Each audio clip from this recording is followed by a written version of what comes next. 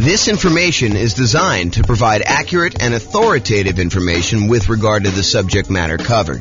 It is offered with the understanding that the presenters are not engaged in rendering legal, accounting, or other professional services. If legal advice or other expert advice is required, the services of a competent professional should be sought. Welcome to the Hampton Real Estate Investing and Real Estate Financial Planning Podcast. Learn all about investing in real estate in Hampton, Virginia, with a combination of real estate financial planning and modeling with numbers specific to Hampton. Plus, syndicated, more generalized recordings of live and pre-recorded real estate investing classes. Not all of them specific to Hampton. Be sure to stay tuned after the podcast for a message from our sponsors. All right, marketing to find off-market deals. I'm James Orr. Let us begin. So, finding deals. So, have you guys read the Millionaire Real Estate Investor book by Gary Keller? I think that is one of the best real estate investing books out there, honestly. If you have not read it, and if you read it a while ago, I would recommend you pick it up again. I haven't read it super recently, but I've read it multiple times, and each time I read it, I'm reminded of just how good of a book that is. So, if you're doing any type of off-market deals, I would strongly recommend you pick up The Millionaire Real Estate Investor by Gary Keller. It's from 2005, so it's a little bit dated in some ways, but some of the stuff he teaches in there is like principles. It's like timeless, so it doesn't really matter. But one of the things he did in that book, the book is sort of divided up into two major sections. One section is like the how-to. Well, maybe it's three sections. There's an intro section that talks about the myths of real estate investing. Then there's a whole like meaty section on how to invest and a whole bunch of principles sort of stuff. And then at the end, there's like almost like biographical interviews with real estate investors where they talk about their business and how they did it and what they're doing to succeed. So one of the interesting things about the book is when Gary Keller and Dave Jenks and Jay Papasan wrote the book, they interviewed all these different real estate investors. I forget how many it was, maybe 500 or so. But they interviewed all these different real estate investors and they asked them things like, so what are you actually doing to be successful in this business? And one of the things they asked them is, how do you find deals? And so this is a page from the book. It talks about how these 500 real estate investors, these successful millionaire real estate investors, actually went and found deals. And some of it's a little dated because it's from 2005, but I've not found anyone that's done this type of study again. So this is the most up-to-date version of the data that I have, but it's really good. So 32% of deals, according to the Millionaire Real Estate Investor interviews that they did, came from networking. So Rachel, that's all you. Right? You're social, you like being out there talking to people, or Nick, that's also you. I mean, like, you can go out there and you could talk to somebody and you could find a deal. So about a third of all deals came from networking. 28% came from real estate agents in the MLS. So if you're unwilling to do all this off-market stuff, if you come to class and you're listening to this stuff and you're like, okay, that's amazing, James, but there's no way I'm doing that. I'm not willing, not able. I just don't want to go and do all the marketing, talk to sellers, do presentations, follow up with them, make offers, get creative like that. I'll just buy stuff from the MLS. Okay, great. So about, a little bit more than a quarter of them came from real estate agents in the MLS. 10% came from driving and walking. We call this driving for dollars. You go look for dilapidated properties that have, 15 newspapers still sitting in the driveway, rotting. In the winter, the driveway is not shoveled. The grass is unmowed. Everything's overgrown. It's like properties that have been abandoned. And then you can go do like reverse lookups and try to find out who the seller is, try to contact them, reach out and try to acquire properties that way. So 10% from driving and walking, 9% from newspaper ads. Again, this was 2005. I doubt it's that high today. 7% from foreclosure listings. I also doubt it's that high today. We're at the period where foreclosures just bounced off their lowest they've been, as far as I know, ever. And so we're at these all-time lows for foreclosures at this point. It's sort of creeped up. And we're seeing an uptick in foreclosures, which, as a sidebar, you'll start to see news articles that say crazy stuff like this. It'll say, foreclosures are up 300%. So what does that mean? Well, if we only had one foreclosure last year, and now you have 3 or 4, then foreclosures are up 300%. So you got to be really, really careful when you hear crap like that. Understand what the numbers mean. So if you had a really, really low number of foreclosures and now it's up 300%, yeah, and you want to look at historically how it relates to, what you've seen. And it's not just that, yeah, it's gone up 300%, but there was 300% from almost nothing, right? So that's where we are right now, is that we were at almost nothing. We were in this unbelievably hot real estate market after we kind of dropped interest rates with COVID and everything like that. And the demand for properties was insane. You see 20 offers on a property. And so it's really, really hard to have a foreclosure when, even if you're behind on your payments, you go list it with a real estate agent, and over the weekend you get your property bid up and you're able to sell it and walk away with money. So it would take a lot for you to have foreclosure in that particular situation where the real estate agent couldn't come in and just help you sell that property.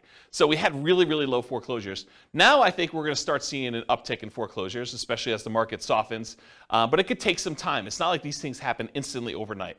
So that's my kind of side note there about that. But 7% were from foreclosure listings, and I do think that that will be a viable strategy moving forward. Right now, though, as we kind of do this recording in, what are we in, July? June? We're in July? July 27th, 2022. We're at a low, and I expect that to kind of pick up. But it's really, really low right now. 4% came from for sale by owners. 3% came from the internet database research. 2% from targeted marketing, and 5% from other. So if you're kind of wondering where deals came from for at least these particular successful investors, that's where they came from. Any questions on this? All right, cool. So why do we even care about doing marketing and finding motivated sellers? Because that's really what we're talking about. We're trying to find off-market deals, right? We're trying to find a seller who's motivated, who we can go in there and buy the property. But why do we care that they're motivated? I think for two reasons. I think finding creative transactions. If you go watch the creative transactions class we did, was that 2 weeks ago? It wasn't last week, right? But last week was partnerships. So I think 2 weeks ago we did creative transactions. So go watch that whole 2-hour class on the creative transaction strategy stuff. And then also fixer-upper properties, trying to find distressed properties where you could buy at a discount to add value in some form or another and fix them up. So those are the two reasons I think you probably want motivated sellers. You guys think of any others? That's pretty much it, right? Take a drink. So the creative transactions, just kind of for the record, owner financing, wrap financing, loan assumption, the rent-to-own, lease-to-own, lease option, lease purchase family, agreement for deed, bond for deed, contract for deed, installment land contract, and then buying properties subject to the existing financing. So those are all the creative strategies.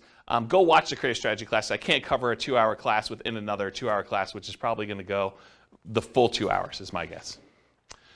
All right, so when I like to think about this real estate entrepreneurship model of going out there and finding deals and doing the business of being a real estate investor, marketing to find properties, doing all this stuff, I think of it as a whole process and system that we have. And so I've taught classes in the past. I'm not going to do it anytime soon, but this is my visual of the whole business model. There's everything from your kind of goals and affirmations and stuff to the daily marketing checklist, which where we are right now is this sellers process of doing marketing to find sellers, but there's also marketing to find buyers and renters and private lenders. All the different seller checklists, your callback, your research, making offers, following up, under contract, bought it, inactive, all the buyers checklist, the dream team checklist, the property management checklist, and the different steps in that, and then the business management checklist. So tonight we're really focused in on just this one small piece, and that is the daily marketing checklist and finding sellers. How do we go and find off-market deals, sellers specifically? So this is the daily marketing checklist, and we're just covering sellers tonight. That's all it's saying there. Okay, so doing marketing. When we do marketing, marketing really is broken down into two categories: one-step marketing and two-step marketing. One-step marketing is where you can actually make the sale in one step. You put out a flyer, you give someone everything that they need to know on the flyer in order to be able to make a decision to buy or not buy, and that's done in one step. Real estate transactions are a little bit more complicated, and so those tend to be done in what we call two-step marketing. You usually do marketing in order to get a seller to raise their hand and say, hey, I'm interested, I want more information, and then you follow up and you do like more salesmanship or more information or kind of different steps in the marketing process in order to give them everything else they need to then make a decision to do that. So specifically with motivated sellers, we're trying to get sellers to raise their hand and request more information. We're not trying to buy the house on the first ad. Okay, so realize that the intent of the ads for all the stuff we're going to talk about tonight is not that we're trying to buy the house with the first ad. You're trying to get them to raise their hand and ask questions and be interested enough so that you can then talk to them, give them the information they need, answer all the questions they have, and then help them buy, help them make a decision to either sell you their house or use something else. Make sense? All right. The right side of the desk. I was really fortunate. I had besides my father, who's also a real estate investor, I was really fortunate. I had a great mentor. He was a guy, lived in Houston, Texas, big home buyer down there. And he explained this concept to me. And the concept is being on the right side of the desk. Imagine for a minute you're like going to a bank. And you walk into the bank, you got your hat in your hand, you're like, hey, Mr. Banker, would you please be willing to loan me money? So he's sort of in the position of power. You're going there, and you're almost like begging them, to kind of loan you money. Do I qualify? Can you please help me? What do I need to do in order for you to loan me money? So as real estate entrepreneurs, real estate investors, what we really want to do is we want to be in the position where we're on the other side of the desk. We're on the right side of the desk where the seller comes to you and they say, so tell me how your program works. How can you buy my house? You don't want to be chasing a seller and trying to buy their house from them. You want them coming to you and saying, how does your program work? What can you do to help me? Here's my situation. Is this something that you can do to kind of solve my problems? So I prefer to have motivated sellers calling me saying, here's my situation. What can you do to help me? Versus chasing sellers and then trying to ask them, what's your situation so I can see if I can help? And I talked about the banker example. Here's one of the reasons why you want to do this, though. Imagine for a minute you're as friendly as Rachel and you want to go call for sale by owners. You want to go, for some torturous reason, you want to go onto Craigslist and everyone who advertises their property for sale, you want to get on the phone and call them up and try to have a conversation with that particular for sale by owner. And you really want to buy properties creatively. You want to buy property subject to or with wrap finance where they basically leave their loan in place and you take over payments on their loan. So one of the things you need to know if you're going to go out there and try to buy properties creatively is how much do you owe? And imagine trying to get on the phone with a for sale by owner who is in the driver's seat because they're the one advertising, they're the one taking the calls, and you're trying to ask them, so, Mr. Seller, how much do you owe on the property? They're going to be like, what? Why do you need to know that? The price is $500,000. That's all you need to know. You don't need to know how much I owe on the property. That's the problem with doing this sort of like chasing sellers. Now, if a seller calls you, very different situation. I think you're much more likely to get a compliance from a seller to be able to tell you how much they own a property if you ask them if they're calling you versus you directly try to chase them and call them. Now, that's not to say that all sellers that call you on your marketing are going to automatically volunteer that information. And honestly, with as much information technology and how much information is available in a lot of markets, you're going to be able to find this out by looking it up on the internet. However, I think if you're trying to make deals like this, you're much more likely to get compliance and to be in the right position of authority by having them call you from marketing. Does that make sense, everybody? Okay.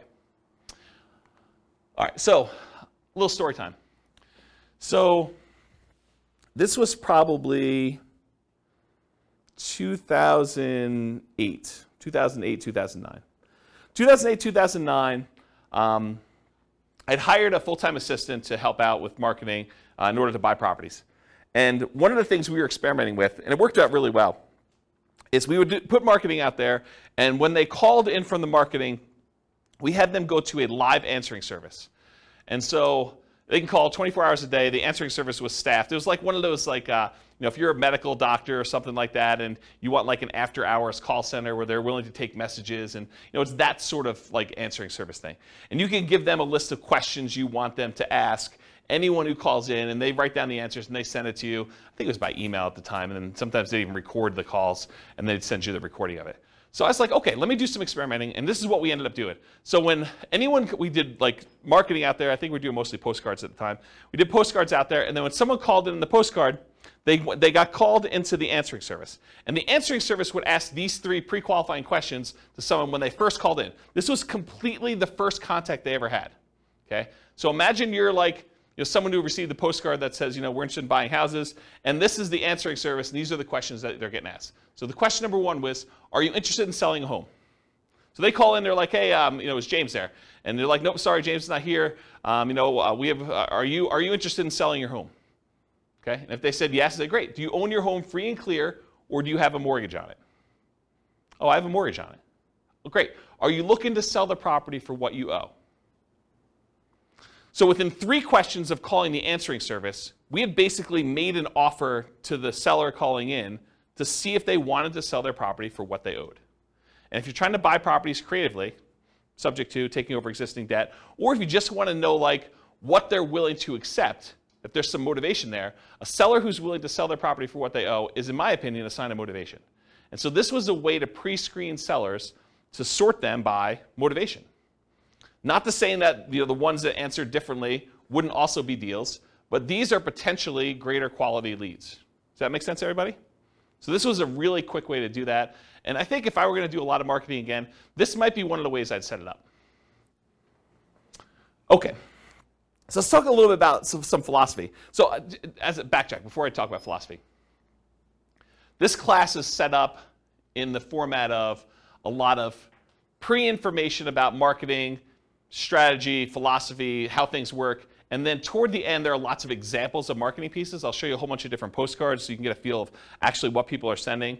I'll give you some examples of door-to-door flyers type stuff, Post-it notes. I think I have some bandit sign examples in here. So you'll get a feel of some different marketing stuff in here. But first, before we get there, I'm going to set up a whole bunch of baseline stuff that I think you would benefit from knowing before we get to the examples. Okay, so this I'll outwork you mentality. Here's a quote here. It says, "Demand more from yourself than anyone else could ever expect." I think it's one of the basketball players. Anyone know what the basketball player was that said that? I should probably go look it up. But it was one of the basketball players. I think that he basically said, I'll demand more from yourself than anyone else could ever expect. And I think if you're going to be in this business, that's what you want. You want that massive amount of hustle where you're willing to do what it takes in order to get motivated sellers calling, doing all the stuff you need to do, returning phone calls, going out there doing your seller appointments. But I think that's an important mentality to have. I think you should develop multiple streams of motivated sellers. Don't just pick the cheapest one. Because I think what happens, and this has happened to me in multiple businesses, because I didn't learn the lesson the first time or the second time, but you don't want to go and just do one type of marketing and rely on that one type of marketing in order to bring you deals. I think you want to have a set of different strategies that all bring you deals. That way, if one of the marketing systems dries up and goes away or becomes illegal or just doesn't work anymore, is not as effective, is not cost effective anymore, then you have these other 2 or 3 to kind of rely on in order to do stuff. In my opinion, the most dangerous number in business is 1. I'll tell you the story of 72 in a second, but I'll tell you how I learned this lesson. So, I'm trying to think of how far back I need to go to tell you this. So, back when I was doing real estate investing, I started off, this is probably also 2007, 2008, maybe even 2009. Somewhere in there, I was doing ads on Craigslist, and in my local marketplace, I could put up an ad on Craigslist, and if I renewed that ad every 3 days or so, I could expect to get a certain response rate. And I figured out to myself, hey, look, if I'm getting whatever it is, 1 or 2 calls a week by putting up this one single ad on Craigslist from sellers, then I could expect to do X amount of business. And I was like, but I really want to do Y amount of business, a lot more than what X was. So how can I go increase how many leads I'm getting from these sellers? And so I thought to myself, well, I could go post up twice as many ads, but you're already on there. You're kind of like fishing in the pond already. Maybe you put 2 fishing lines out, and maybe it works better. But I did some testing, and it didn't really work out the way I thought it was. I would get really good response on one, but if I did more than one, it just seemed like I was spamming Craigslist and doing it more than once. However, I could say, hey, look, I'm doing this here in Fort Collins. Couldn't I go and expand into Denver and put up an ad and actually do ads in order to find sellers in Denver? And the answer was yes. So I could go do Fort Collins and I could do Denver. I was like, well, if I'm going to do Fort Collins and Denver, why don't I go and do Colorado Springs as well? So if I do 1 in Fort Collins and maybe I'm getting 2 calls a week in Denver because the population is a little bit bigger. Maybe I'm getting another 1 in Colorado Springs or another 1 if I go to Pueblo. And I'm like, well, why am I just limiting myself to doing this in Colorado? Why don't I go and do an ad in Miami or something like that? And so I was doing all these different ads in all these different cities. And this is how we actually ended up doing the largest wholesaling company in the US. We were in 280 markets doing this wholesaling stuff, is we were getting deals in all these markets and then marketing them and kind of selling contracts or in some ways monetizing them. And so the challenge with this particular model was I was getting really low cost leads by doing this type of marketing. The challenge was eventually Craigslist didn't like it, right? Craigslist did not like the idea of us posting ads in all these different cities, and it was really a problem. But I was relying on one source of leads. if I had been doing Craigslist and direct mail and some voice broadcasts or whatever else, like all these different strategies we're going to talk about tonight, if I could have done all those, I could have been much more successful if Craigslist had shut down. But by Craigslist shutting down, we really had to push in order to keep doing it and get very creative in how we were going to solve this problem, when in fact I probably should have just gone and did some slightly different marketing in order to make it work. Does that make sense as to why I'm telling you the story about, don't just stick with one model because it's problematic for your business? Okay. So the story is 72. I'm going to kind of butcher this story. It's from Dan Kennedy, who's a famous marketing guy, not specific to real estate, but he's a famous marketing guy. And he tells this story about a dentist. And the dentist goes to a brand new town. He's never lived there before. He goes to town. He sets up a brand new dental office, and he crushes it. He's able to start this business. He operates it for a year or two, and then he ends up selling the business, packing up, moving to another town, and doing the same thing over and over again. And eventually, the dentists in the town that he kind of went to were like, hey, how is it possible that you're able to come to town and generate so much business and, really show us up by doing all this marketing, stuff like that? And the dentist says, well, I don't know one way to get 72 new patients every month, but I do know 72 ways to get one new patient every month, and I do all 72. And I think that's more the philosophy you want to have in real estate investing. You don't want to say, I've got one way to generate all the leads I want to have. You want to have several different ways to do it and kind of do one here, one here, one here, and just make sure that your costs are acceptable for all the different ones you're doing. You may have some ones that are really low cost, but maybe they're not quite as effective. You don't get the type of deal flow you need from that. Maybe one that you could scale up as much as you want, but it's more expensive, but it's still reasonable enough for you to keep doing it. And so maybe you do another deal or two per month from that, and then you do another deal, do another third one or fourth one, and you do as many different marketing strategies as you can in order to get the deal flow that you want. Does that make sense? Okay. All right, so how much to spend on a marketing test? There's lots of exceptions to what I'm about to tell you, but here's how I think about it. If you're trying a new marketing method, how do you know if it's successful?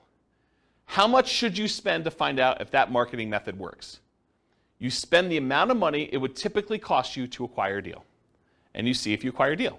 So if you say to yourself, look, I'm willing to spend $4,000, $2,000, $5,000, whatever it is for you, in order to acquire a deal that meets my investment criteria, and I'm going to go test a new marketing method, I need to spend that much money, whatever is acceptable for me from other marketing things that I know are working, that I'm finding deals with, in order to see if that generates deals for the same cost or better.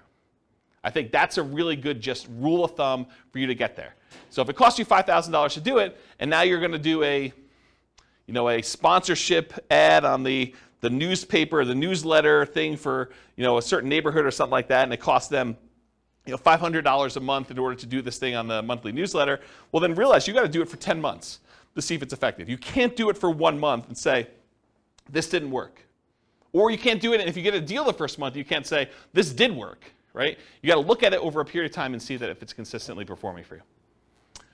And ideally, you don't look at your cheapest method. You don't compare a new test you're doing to the least expensive way you can acquire a deal. You could argue that you probably should do your most expensive, acceptable one, right? The one that you're saying, okay, I don't like paying this much, but I'm willing to pay this much to test this new marketing thing and see how it performs over time. And if you're going to do free stuff, if you're going to do, calling for sale by owner or, door knocking or things of that nature, make sure you put a value on your time. Don't just say it cost me, $27 in gas, but not count that it, took you 40 hours of time to do that. You got to put a reasonable cost on your time to see if this is effective. All right, any questions on how much to spend on a marketing test? Cool. All right, here's some other additional marketing beliefs. There is no failure, only testing and feedback. That's from neuro-linguistic programming. It's a kind of philosophy of neuro-linguistic programming, and I think it applies to marketing as well. You don't fail doing marketing, right? You do a marketing test, you say, did I get the result I wanted? No. Okay, now I got feedback. That particular way of doing it, that headline, that particular marketing piece, this particular group of people that I marketed to, that did not work. I got feedback on it, let's change something up. Maybe it's the message, maybe it's the people, maybe it's the media I'm using. Quote from Tony Robbins, there is no such thing as failure, there are only results. Similar idea. Thomas Edison says, our greatest weakness lies in giving up. The most certain way to succeed is always try just one more time. If you're not making the money you want and you have a reasonable profit margin, which you do in real estate investing, then you have a marketing problem. That's the challenge you have. So will it work? No one knows until you test. Marketers do know this. You have to test in order to find out if something works. You change one variable, you test again. One of my personal biggest aha moments was discovering if I wanted more motivated sellers, I needed to do more marketing to have them call me. It was like, I know how to generate a motivated seller call. Why am I not spending the money to do the marketing? Once I got that, I'm like, this just makes perfect sense. It's like money in one side, calls out the other, put a little time between them and a little bit of work and effort, deals on the other end. So hold your marketing ruthlessly accountable for results. This implies you are measuring the results you're getting. You have to actually measure and keep results and know what you're getting. I personally believe you need to get good deal flow, have enough deals coming across your desk so that you could see a reasonable number of deals and start sifting and sorting. You're not trying to convince all sellers. And we'll talk about this when we talk about lazy and poor marketing, but the challenge when you're not willing to spend money and have enough deals coming across your desk and you're doing like poor type marketing where you're willing to put in time and effort into it is you work so hard to get a seller that when you finally find one that's motivated, you try every possible way to make that deal work. But sometimes the seller is motivated, but the numbers or the deal just doesn't make sense. Like you're trying to buy a property, it's worth $400,000, they owe $420,000. You're like, the guy's motivated. Yeah, he's motivated, but you can't make that deal work. You got to just move on to the next deal. And if you had 10 other calls coming in that day, you'd be able to move on. The challenge is you only had one call that week, and now you're trying everything. You're like, you're coming to class, you're asking me, James, so I got this motivated seller. He wants to sell me the property. He owes $420. The property's worth $400. Pass. That's my solution. It's like I'm not trying to get creative and make a non-deal a deal for you, right? But if you had 9 other calls that day, then you move on. Otherwise, you're like, there's got to be something in here. What's the old joke about the kid and the pony? There's got to be a pony in here somewhere, something like that. I don't know. Anyway, so stop trying to convince all sellers. You're not trying to do that. You're sifting and sorting sellers. Start focusing on emphasizing solutions you can offer that would be good solutions to you and good solutions to that seller. The language of, well, here's what I could do. Would that work for you? Makes a lot of sense. Only 25% of leads are legitimate and should advance the sales. And that's from Gleanstar Research. Only 25% of leads are legitimate and should advance the sales. Not every one is going to be a good fit for you. You're not trying to have a 100% conversion rate. That is not your goal. We'll talk about conversion rates in a little bit. All right, feast and famine. You got to keep the pump primed even when you're drinking from the fire hose. Don't turn off the marketing and then turn it back on when things die out, because it takes time to get everything going again. You want to keep your motivated seller pipeline filled. What I did is I figured out my numbers, and then I sent out enough marketing to get 1 call per day, my ideal pace. That's the pace I wanted to work at. So I figured out, after doing it for a little while, hey, look, I get about a call for every X number of postcards I sent out. I think it was like 140. I think that was my number. So for every 140 postcards I sent out, I would get about 1 phone call. And sometimes you'd get like lingering ones, but that was like the 1 phone call within a reasonable amount of time. And then you get the lingerers who saved it and they call you 6 months or 3 years later. Okay? Which you do, you get those. You get a little bit of like build up over time. But I was like, hey, look, if I want to call a day, I send out 140 postcards. So you don't have to do this, but I wrote software where I had the list of people I was mailing in a database, and I just exported 140 of them a day straight to Click-to-Mail. And I would send out the postcards that way. Okay? And that would give me about what I needed. Sure, there were days when I didn't get calls. There were days when I got more than 1 call. But it was about that pace. And I didn't start it and stop it. Right? Or you could work backwards from your ideal goal, and we'll talk about how to do this in the modeling spreadsheet. But you could say, look, I want to buy X number of properties. That means I need to do this number of phone calls. This means I need to put out this amount of marketing. So you can work backwards from your ideal as well. Okay? All right, looking inside and outside the industry. So study what other people are using inside your industry and outside your industry in order to find ideas of what kind of marketing to do. All the marketing that real estate agents use to find sellers for listing, that's what you're doing too. If you ever thought about it that way, real estate agents are trying to market to find sellers who haven't yet raised their hand and say, I want to sell my property. And they're trying to find those so that they can help them sell their property and get retail price. You're doing the same thing. You're trying to find sellers that want to sell properties. Your criteria for what is a seller that you can help is probably different, but you're still doing the same type of marketing.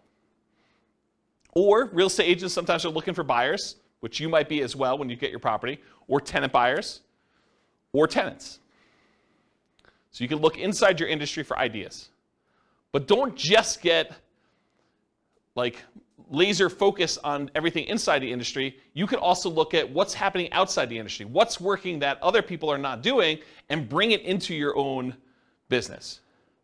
So there were not a lot of real estate agents when I started doing these real estate investor classes that were teaching investor classes in order to generate clients in their brokerage. But there were financial planners who were. Financial planners were doing, a little lunch and learn or dinner thing where they'd come in, they teach a class on how to optimize Social Security, and they would use that to generate clients. Why weren't real estate agents using that? I don't know. I just started doing it.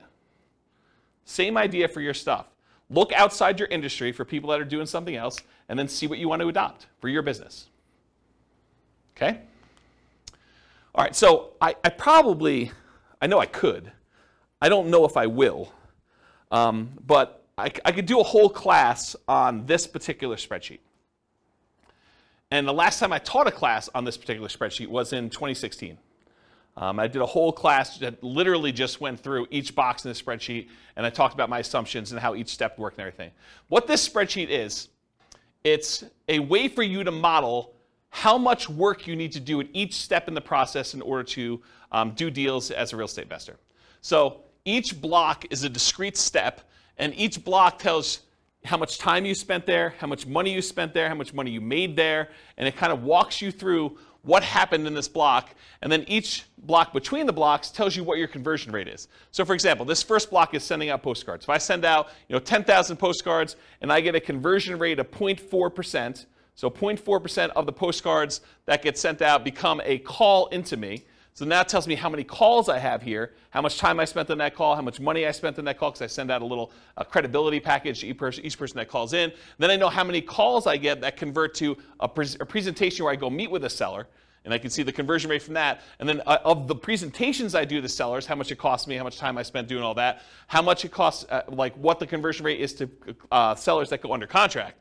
And then of the ones that go under contract, how many of them did I actually close on and buy? And then of the ones that I close on and buy, how many tenant buyer or tenant calls do I take? And then how many tenants do I meet at the property? And then how many applications and negotiating of leases do I do? How many signed leases do I do in managing the property? How many closings do I have for them when they finally buy the property? And then what the sale to the tenant buyer looks like at the end, and how much money was made and how much time was made. And then at the end, I sum up all of the time it took for every one of these steps, and how much money was spent in each one of these steps, and then how much money was made from all of these steps. And I could tell you what my dollar per hour was, and what my conversion rate was, and how many houses I sold. So now I can go back in here, once I know all my conversions and I got my costs and times and everything, I can come in here and say, okay, instead of sending 10,000 postcards, what if I sent 5,000?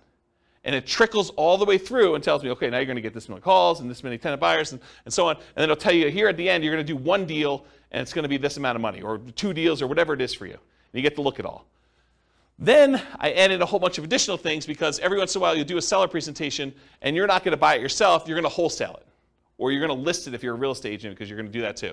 Or you're going to do something else from the tenant buyers that call in. You're going to help them buy a house if you have a real estate license. Or you're going to help them buy a wholesale deal, like wholesale retail. And so you can look at things that happen in parallel. So of the marketing that goes in, sometimes those get split off and you're doing additional things. You get a certain number of wholesale deals or listed properties, or other tenants that you're going to help buy a property, tenants that you call in originally and you can help them buy a property, and you can look at all the dollars, and then you can sum up the whole thing and find out, for this amount of spend on my marketing, how much should I make total from all of these different things, and how much time did I spend, and what's my dollar per hour? And then you can see which ones are most profitable, which ones are least profitable, and so on.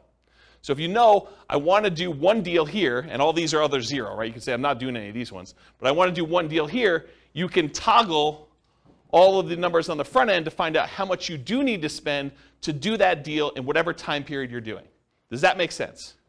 So that's the short version of the 2-hour class I teach on that particular thing.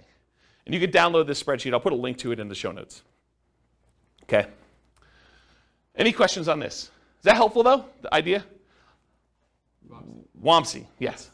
So my question is, so this is just for one marketing strategy when you post postcards, right? So this can be duplicated to multiple strategies, right? Yes, Wamsi. So the question was, in the one that I'm showing on the board, it is for one marketing strategy, postcards. You could do postcards and add another box for door-to-door flyers or for doing pay-per-click ads or doing search engine optimization. But you need to figure out what the equivalent time and money spent is and all that is. And then you could have them all go up and add into this field initial calls. Or you could do a different one, because if your conversions are different for different types of lead sources, you may want to have certain parallel steps, and then eventually they all merge together into something and kind of expand out. So yes, you could do it that way. For this one, I simplified it. It's only doing postcards. Got it.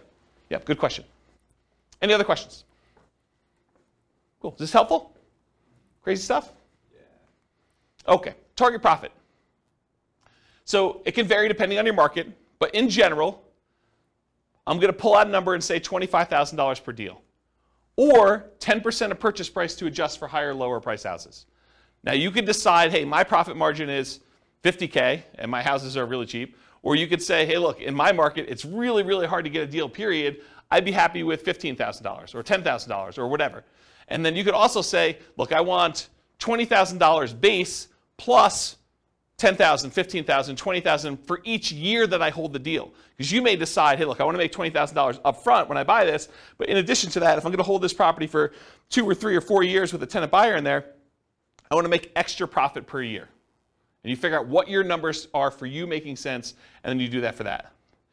And then I think, again, this varies a lot, especially with inflation type marketing you're doing, but to spend $2,500 in marketing to net $25,000 seems like a reasonable ratio to me. Okay?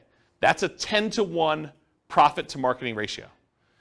For every $2,500 you spend, plus some labor, because there's definitely time involved, as I talked about in the last spreadsheet, plus some labor. So for every $2,500 you spend, you make $25,000 on the deal on the back end. For every $100 you spend in marketing, make 1,000 is another way to think about it. In a more normal market, maybe your numbers go up to 20-to-1. So $2,000 for every $100 you spend. And in really, really hot markets, it might be worse than that, right? You may have to spend more money in order to get a deal and still only make the $25,000. Okay?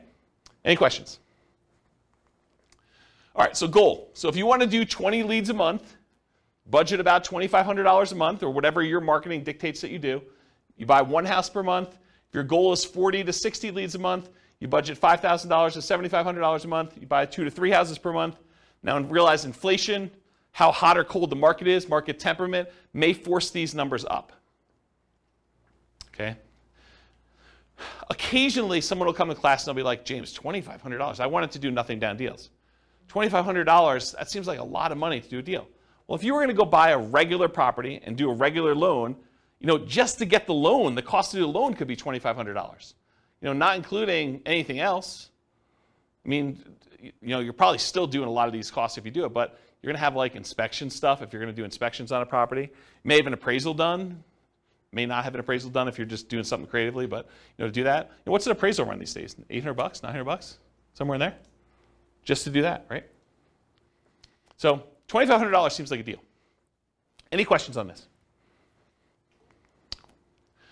All right, motivated sellers for lazy and poor folks. So lazy methods are more time than money. You have more time than you have money. I'm sorry, lazy method. I was like, that doesn't make sense to me. Lazy methods are more money than time.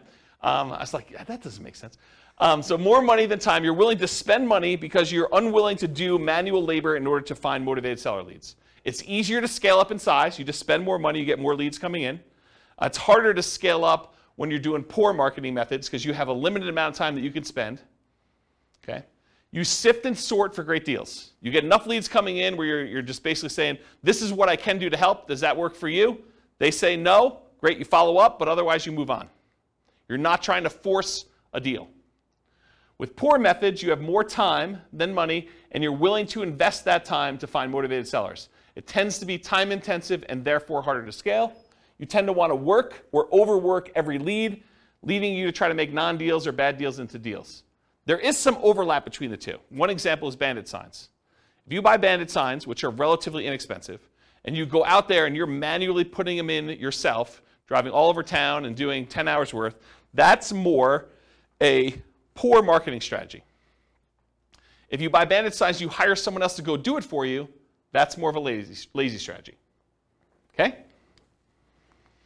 All right, so here are the lazy methods. And I'll tell you which ones I've done. Billboards and bench signs. I have not done that. But you could go get a billboard that says, we buy houses, call this number. You could go get a sign on the bench where people are waiting for the bus that says, we buy houses, call this number. Car signs, I've not personally done this. I know a bunch of clients that have. But you basically get one of those magnetic stickers or one of the car wraps that basically says, we buy houses, call this number, we'll buy your house. We'll take over payments, whatever you're doing for your thing. We'll talk about marketing headlines here in a little bit. I've not personally done car signs, though. Direct mail, done a ton of direct mail. You could do postcards, you could do handwritten letters, you could do regular letters, you could do oversized postcards, you could do saturated mailings, geographic saturated mailings to entire postal areas. You could do targeted mailings to foreclosure properties. You could do ones to recently divorced people, bankruptcy, probate. There's all sorts of things we're going to talk about here toward the end. Websites, pay-per-click. I think I did some experimentation with pay-per-click early on, but I haven't done much with it. But you can do you could go onto Google AdWords, and you could pay Google to come up when someone searches for, sell my house fast in whatever your marketplace is. Voice blast and text blast, so you can actually hire a service, upload a bunch of telephone numbers for property owners in your area, and basically say, I'm interested in buying your house. And do that. You could do it either via text or you could do it via voice broadcast. I never did text. I did a bunch of voice broadcasts for a period of time. So we would do voice broadcast messages to answer machines and live answers. So we had 2 different messages. And then if people were interested in selling their house, they'd either leave a message or contact us back, call us back on a number. Newspaper advertising. I did a ton of newspaper advertising. It's actually one of the more effective ways in some cases. We would do ads in the paper, just like classified ads. We also there was like a monthly publication. Is it Fort Collins Forum? Does anyone know? It was like an old newspaper. I think it was called Fort Collins Forum. And we'd have like a half-page ad covering the full front half of a newspaper ad, and we'd buy that each month. And that was pretty effective. But it's harder to do newspaper these days. Radio and television ads. So I didn't actually do this, but my friend Brent, who I told you about in Texas, he actually, at one point, before he died really tragically, a long time ago, about a decade ago. But he actually acquired the rights to WeBuyHomes.com. I don't think he had WeBuyHouses.com. I think he had WeBuyHomes. And then he had 1-800-WeBuyHomes and 1-800-WeBuyHouses, which is the same phone number because it stops at like HO. So it basically had the telephone number and that. And what he was doing is he was licensing out the rights to different marketplaces to do that. And he had a professional video done and professional radio spots done. And you could run these. You don't have to do any customization because it's the same number. But you basically run that ad in your local marketplace, and then the number calls through, and based on your location from where you're calling, the telephone rings into your office or wherever you want it to go. You basically had them direct where you want it to go. And so he did a bunch of television stuff. I didn't personally do it, but that's one of the things he was doing. So you could do radio and television ads. You could also do Yellow Pages. Yellow Pages are mostly defunct now because of the internet. But there were some interesting lessons to learn from things people would do in the Yellow Pages. Instead of just advertising in like the real estate services section, some people would advertise in the money to loan section, because if you think about like where your sellers are coming from, a lot of times they're looking for solutions other than selling their house before they get to the point where they realize they need to sell their house. And so a lot of times some investors would actually have a separate business that would make loans, and then they would use that as a lead generation tool in order to find sellers that were going to be early on in their pipeline. Does that make sense, everybody? What I said? Okay. All right, any questions on these lazy methods? We're going to go into some detail here. Yeah, Ben. So you said for the direct mail, you can mail to the foreclosure houses and people who got divorced recently. How do you get to know that information? The list? Yeah, I'll give you some sources for lists here in a little bit. Yeah, these are places you can buy them. Yep. So the question was, where do you get the list for people going into foreclosure or people that had a bankruptcy or something like that? And you can buy it from list brokers. Yep. Okay, any questions on lazy methods? We're going to go into some detail on mostly direct mail. I think that's mostly what we're going to cover from tonight in detail. Any other questions on this stuff? All right, cool. So here's some of the poor methods. If you're willing to put in more time, bandit signs as an example, although I told you if you want to do bandit signs and make them lazy, you can actually pay someone to do them. But bandit signs are those yellow corrugated plastic signs that go out there. You may have seen them, says, lose weight now, or, you'll see them in new construction neighborhoods where people are advertising, sign up for this internet service or sign up for Comcast or Xfinity or whatever it is. So you'll see those types of signs, or you'll see them sometimes for like churches. They'll say, church service, and they'll kind of use those. But you could use them that says, we buy homes, we buy houses. I'll show you some examples of those. And then you go out and you put them into major intersections. They'll disappear. They're disposable media. Don't think that you put it up there, it's going to last there for months. You'll put it up there, and maybe you'll get a couple hours if it's a really busy intersection, and the sign police are not out doing that. Also, depending on your area, they may be illegal, just so you know. And you may get a call from, the police or code enforcement or something like that telling you you can't put your signs up anymore. We're going to charge you X number of dollars per one you do. Please go take them down or whatever they'll tell you. So realize in some markets it's really hard to do or hard to keep those up. But otherwise they'll disappear. Realize that you're spending the $10 or whatever it costs these days in order to get the sign, plus the labor to go put them up there for a certain amount of limited exposure for whatever time period you have them up. Business cards, I'll show you an example of a business card with a little twist on it here in a little bit. But if you want to see good examples of other real estate investors with their business cards, go to investor meetings and ask them to see their card. Go talk to other investors and ask them if you can have a copy of their card and see what they're using. And there's lots of variations to these. There's some gimmicky ones. There's some like really straight up business ones. There's some more like mom and pop-ish sort of ones. So everyone has their own little variation flavor on how they do their business.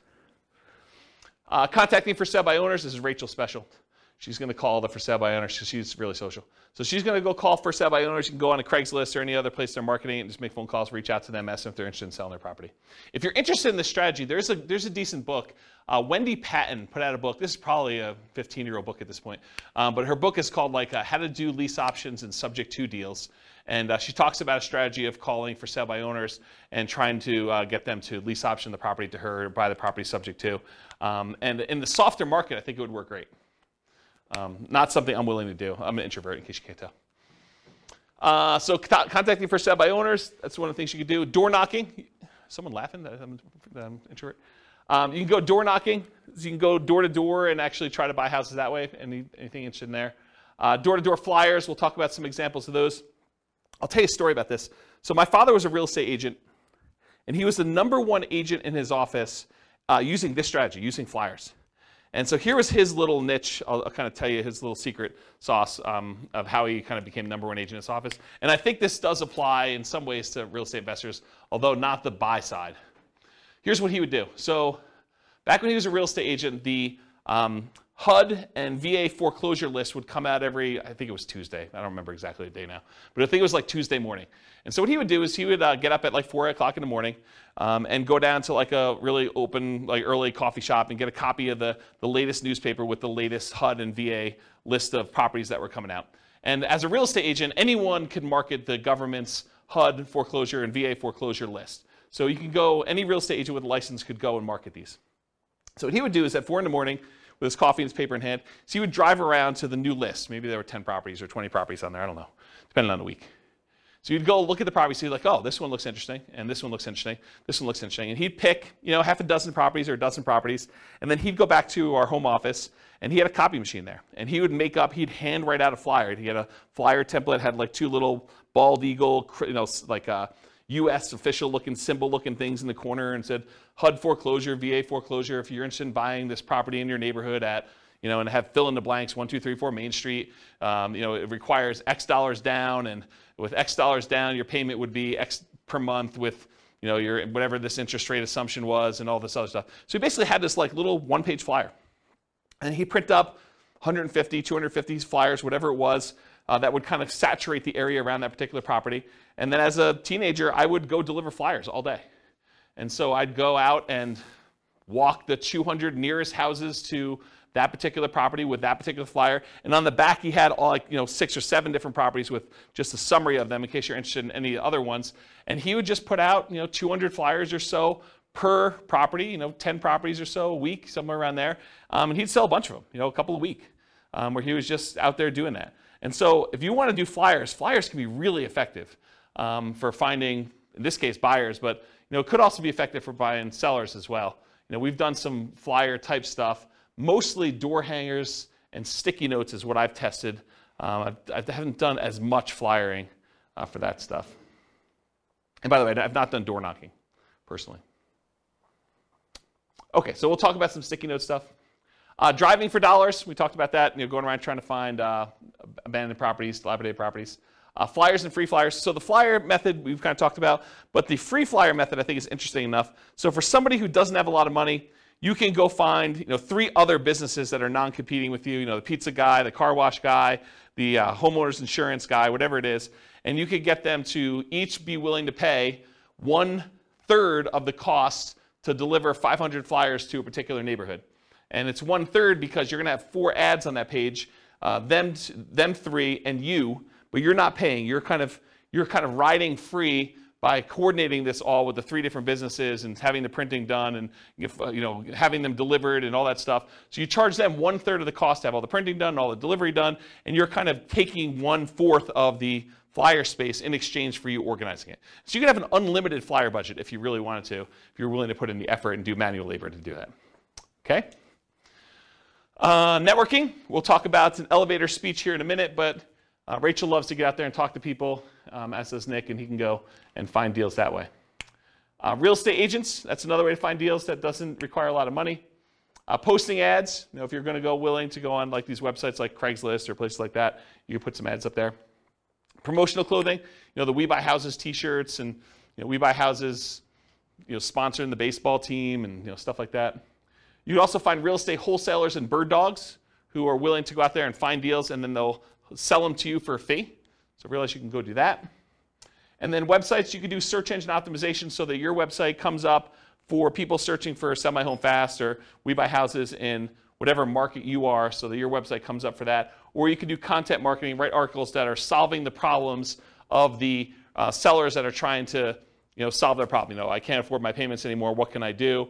How can I borrow money to stay in my home? And you write solutions to those problems. And if that solution doesn't work for them, they may want to have you out there to buy their house by having a little ad on there. Or doing social media. Okay. Any questions on POUR methods? Have you seen any numbers on anything social media related on conversion rates and how well it's done next to some of the other?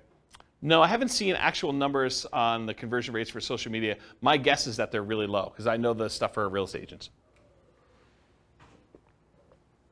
I mean, in general, if it doesn't take much time and effort to do, it's usually not that effective, right? So that's been my experience.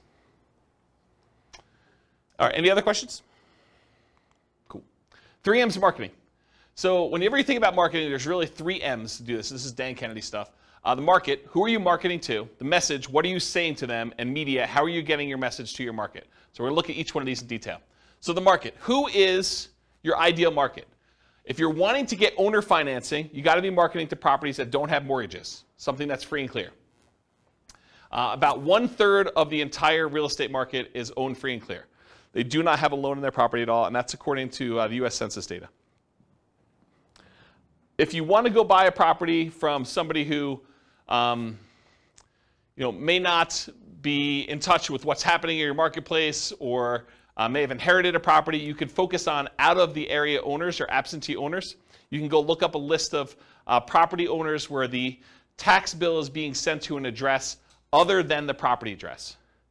And there's variations on this absentee owner list. There's ones where the owner's address is just another address inside the city, or the owner's address is in another town, sort of somewhat local, or the owner's address is in another county or another state or out of the country.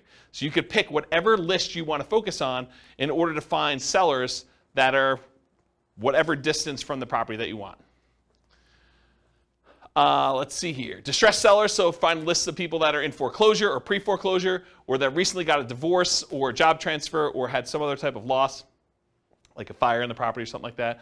So some other thing that is distressing the seller, and you can find some of those lists. Some of them are harder to find. Job transfer is probably really hard to find. A lot of the other ones you can probably find pretty easily. House characteristics, maybe you only want to buy duplexes or triplexes or fourplexes. You can kind of narrow your list down and market only to those things. You only want to buy 4-bedroom properties, or properties that have at least 2 bathrooms, or properties that have oversized garages, or properties that are horse properties, or properties that you can bulldoze the property down and do some type of development on it, or you could do things based on lot size. You don't want to have too big of a lot, or maybe you really do want to have big lots. Whatever it is that you want to do in order to do characteristics of the property, you can kind of market to that particular list. And then anything other than that, bankruptcy, divorce, whether that people who recently got married, probate, or assisted living, you can kind of focus in on whatever niche you're trying to serve. Any questions on market? All right, this picture is from the Millionaire Real Estate Investor book by Gary Keller. And in this, he basically determined which part of the real estate market was ideal for real estate investors. And so there's 4 different characteristics he's measuring here. How well they cash flow, how much hassle they have, how much appreciation they typically have, and how liquid they are, how easy are they to get in and out of. And he talks about low-end properties, average properties, and high-end properties. And then he shows you, on a scale of cash flow, whether it's low or high or medium, hassle, low, high or medium, appreciation, low, high or medium, and liquidity, low, high, medium. So for example, liquidity, low-end properties have low liquidity. Okay? Then it goes up, and for the average property, they have relatively high liquidity. It's easy to buy and sell them. And then as they get more expensive, they also have low liquidity. As for appreciation, properties on the low end tend not to appreciate as fast as properties in the average, and properties on the high end are about medium. Okay? For hassle, low-end properties tend to have the highest hassle, average properties tend to have the lowest hassle, and high-end properties tend to have high hassle as well. And then low-end properties tend to have the best cash flow, average properties tend to have intermediate or medium cash flow, and the high-end properties tend to have a little bit lower than medium, but not quite all the way to the low cash flow. So if you look at where are these curves at their best, and you'll find that it's not the very, very low end, and it's not the very, very high end. The great deals tend to be at like the quartile, about the 25th percentile of the marketplace, and good deals tend to be in this kind of like median section around the 50th percentile. So have you ever heard me in another class say, we typically like to invest in the second quartile. You don't want to be buying the cheapest stuff. Although, as I say this, there are niches where you could decide, hey, listen, my specialty is low-end properties, or my specialty is luxury properties. And you can make that work. But in general, the kind of sweet spot is that second quartile, not the cheapest stuff, and usually below the median. Okay, so that's generally where it is. Now, does it have to? If you say I don't buy, median's 500,000, I'm not buying 505. No, I mean you can go a little bit above it, but you don't want to be crazy. Okay, any questions on this? Being in the middle of the market. Cool. All right, so here's some example motivated seller marketing headlines. You could do stuff like, we buy houses, or we buy houses cash, or we buy homes, or we buy homes cash, or cash for your house, cash for houses. Sell now for cash now for your house. Sell your house in 9 days. Here's one I like. How to sell your house as is for a fair price on the date of your choice. Or how to sell your house for full price on the date of your choice. How to sell your house as is for a fair price in 9 days. Discover how to sell your house quickly. Sold in 9 days. We buy houses, we take over payments. Stop foreclosure, avoid foreclosure, facing foreclosure. We buy houses any condition or situation. We buy houses any price or location. So those are some different examples of motivated seller marketing headlines that you could possibly use. Nick? What's the 9 days? Why 9? Specific number? and you can do it. Something that you can perform on. If someone is really distressed and they're like, look, I need a quick solution, someone that could buy their house in 9 days is attractive. I just wondered why 9, that specific number. Yep. At least the amount of days to be able to close a deal. No, I mean, you probably could close faster than that. You can do 8 days. You can do 11 days. Whatever you want to do. Yeah. Should be believable. Any questions on headlines? All right, so here's an example, probably one of our first examples of actual marketing. Alternative headlines, often used on media like sticky notes or some postcards. Notice, warning, or attention homeowner. So this is a sticky note. I licensed the ability to use this from a guy named Richard Roop. He does a bunch of marketing stuff for real estate investors. And so this is the example that Richard Roop uses. We've done these and they've worked really well. In fact, I have a funny story. So on this thing here, when you print them out, this shows up in blue. It's like Richard's initials and number 37. And we don't change it. It's always 37, no matter what it is and who it is. So I get this really nasty phone call from a seller who's like, if you ever put this sticky note on my door again, number 37. So she's all mad and worked up, and you can hear her crumpling it up in the background and throwing it away.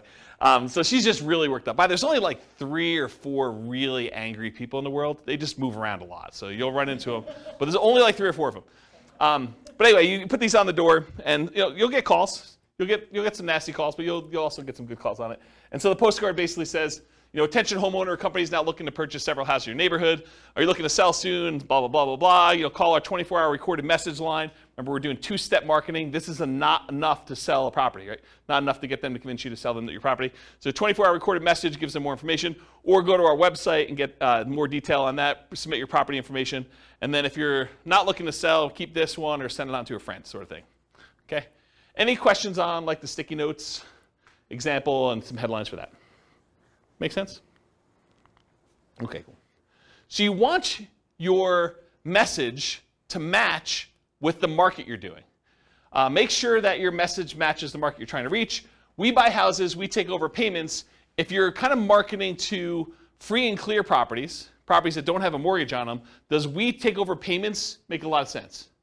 No, not really at all. What if you're trying to buy luxury properties like, $1 million homes? Does we buy properties cash, any condition, make a lot of sense? Maybe not. There's probably some disconnect there. Maybe you'll catch 1 or 2, but I don't think that's the message you'd primarily want to target. It's sort of like fishing, right? If you're fishing and you throw a certain type of bait in the water, is it possible you could catch a shark with a worm? Maybe. You're probably not catching sharks with worms, but it's possible you could. You're much more likely to catch a shark if you use the bait that sharks like, or you're much likely to catch the other fish using the bait that fish likes. So cash for houses. Cash for houses tends to work and resonate better with lower priced homes. And then watch any foreclosure messages to make sure that you're targeting the right list for that too. Any questions on that? Multiple contacts. So you can double your transactions if you follow up. If you just do like this one hit and you don't follow up with anyone who calls you or does anything like that, expect your closing ratio to be much lower. But if you talk to someone on the phone, even if the solution is not good for them at that time, but you follow up with them over time, they've already expressed some level of interest, and a lot of times their situation changes. You can almost double your transactions, or in some cases more than double your transactions if you actually follow up with people. Or you can half your marketing budget to do the same number of deals. Another way of saying that. So repeat hits and repeat marketing, repeat mail to your mailing list, repost banded signs, renew ads. Part of the credibility you build up is when they see your ad all the time, right? If you only ran the ad once and someone is considering using you, but they go back to that newspaper or they go back to that source wherever they saw your ad and they don't see your ad anymore, they think that, yeah, I'm glad I didn't deal with that guy. He's out of business already. Okay? Meaning top of mind? Yeah, top of mind. Yep, that's another way of saying it. Yep. But there's also a credibility factor too, right? Like if you just disappear, they don't know if you're still around. Offer made follow-up. Does everyone accept your offer? For every offer you make, does everyone accept it? Absolutely not. Nope. So send a thank you note immediately. Put the seller on an automated mailing list for more frequent follow-up. I recommend monthly. This will double your closing percentage. So if you were closing 1 out of 20 before, with proper automated monthly follow-up, you'll close 1 out of 10. Credibility packet and testimonials include a benefit-laden information about how you help sellers, plus testimonials. Often you'll mail this out as soon as the motivated seller calls and we have their mailing address, and then bring a copy with you when you meet the seller for the first time and give them a copy even if you sent them one in the mail and say, here's some propaganda about me in case you haven't seen it. I'll put a link in the show notes to my credibility packet so you can see it. And if you don't have testimonials, if you're just getting started, get regular testimonials from your pastor or some people that you've helped out in another business or anything people can say nice things about you. The better, more specific to real estate is, the better. But if you don't have it, work with what you have. Any questions on credibility packet testimonials? Cool. Commit to improve your response rate in all your marketing. So each marketing campaign that you do is a horse race. You always want to be testing one variable with 2 options to find out which one's going to win. It requires you to measure your results so that you can improve them. Focus first on testing headlines to get the maximum response. So headlines are the easiest thing to test. It's often the biggest impact. And as you do more testing, be careful of improving response while sacrificing quality, conversion on the back end. For example, you could boost response by saying full price instead of fair price, but it might be at the expense of getting acceptable deals to you. So you can get more calls, but maybe you're not converting as many because you changed your wording. Does that make sense? Okay. More ways to respond tends to increase response. And then other things to test beyond copy might include 800 numbers versus a local number, your website, your email, or your fax. Although faxes are kind of going out of the way, people still use them, especially older people. Any questions on this? Cool. Ratios. So there's 3 different books that I'm aware of that have actually cited how many deals you need to look at, how many offers you need to make to get a certain number of deals done. These are the 3 books. Real Estate Riches by Dr. Dolph DeRoos. It's part of the Rich Dad Real Estate Investor series, Robert Kiyosaki's guy. But the actual author is Dr. Dolph DeRoos. And he talks about the 100-10-3-1 rule. You have to look at 100 properties. You make offers on 10. You get 3 accepted. You close 1 deal. Carlton Sheets, who's been off the air for a while now, his no down payment course talked about the 50-1 rule. So you have to look at 50 properties, talk to 50 sellers in order to get 1 deal. And then the Millionaire Real Estate Investor book by Gary Keller and others, he has the 30-10-3-1 rule.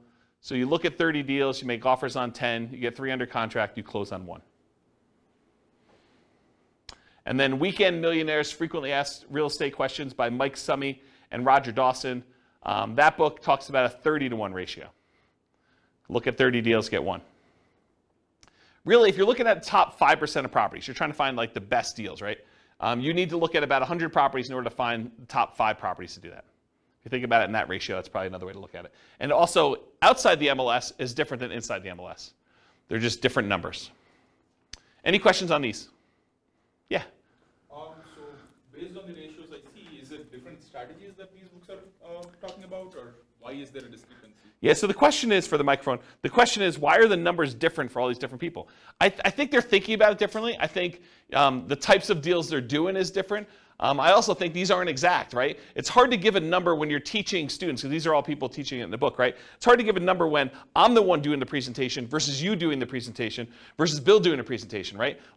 You may be able to close 1 out of 5 because you're amazing. I may be 1 out of 20 because I'm incompetent.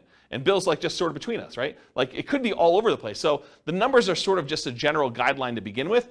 And I think looking at them, they're pretty close, right? I mean, they're not that far off. So. But is 30:1, the book that says 30:1 necessarily good than the book that says 50:1? So the question is the book 30:1 a better book than the one that does 50:1? No, I don't think so. And the other thing I'll add about this is, let's say you come to me at a class, you say, James, I don't know what you're talking about 30:1. I'm closing every 2. And what I would say to you is, maybe you're not doing good enough deals. Maybe you're not making your offers low enough where you're getting too many accepted, right? Maybe you should be more selective. So you could go in there and offer full price. I'll pay you full price. I'll get a loan. I'll buy your property. Well, yeah, it's easy to get those accepted, right? Yeah. If you're coming in, you're like, I'll buy you half price. Maybe you're not getting, 1 out of 100. Maybe you're 1 out of 200. But maybe that's okay for you. Yeah, Ben. Just a thought too on that. I think when you have a more targeted marketing so that the leads that you initially get are higher quality leads and they're more expensive too. Yeah. So they're different kind of deals too. Yeah, Ben says, maybe you're doing more targeted marketing where you're doing probate lists or bankruptcy lists or foreclosure lists, and you expect your ratio to be higher or something like that. You expect them to be more motivated, and that's definitely a possibility. Yeah. Because Dolph does like 100-unit commercial, 100-unit apartment complex deals and stuff. Yeah. So we're talking about different types of deals in there. Absolutely. I mean, there's lots of variation in this, right? I'm just trying to pull these out of different books to show you at least what some have said. And if anyone knows of, even on the recording, if anyone knows of another book that gives numbers, or even another website that actually gives numbers based on some data, I would love to know about it. So feel free to reach out to me via email. Any questions on ratios?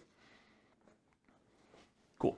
All right, testing versus buying tested marketing. So you could write your own marketing. I mean, I'll show you some different examples. You can go find a ton online.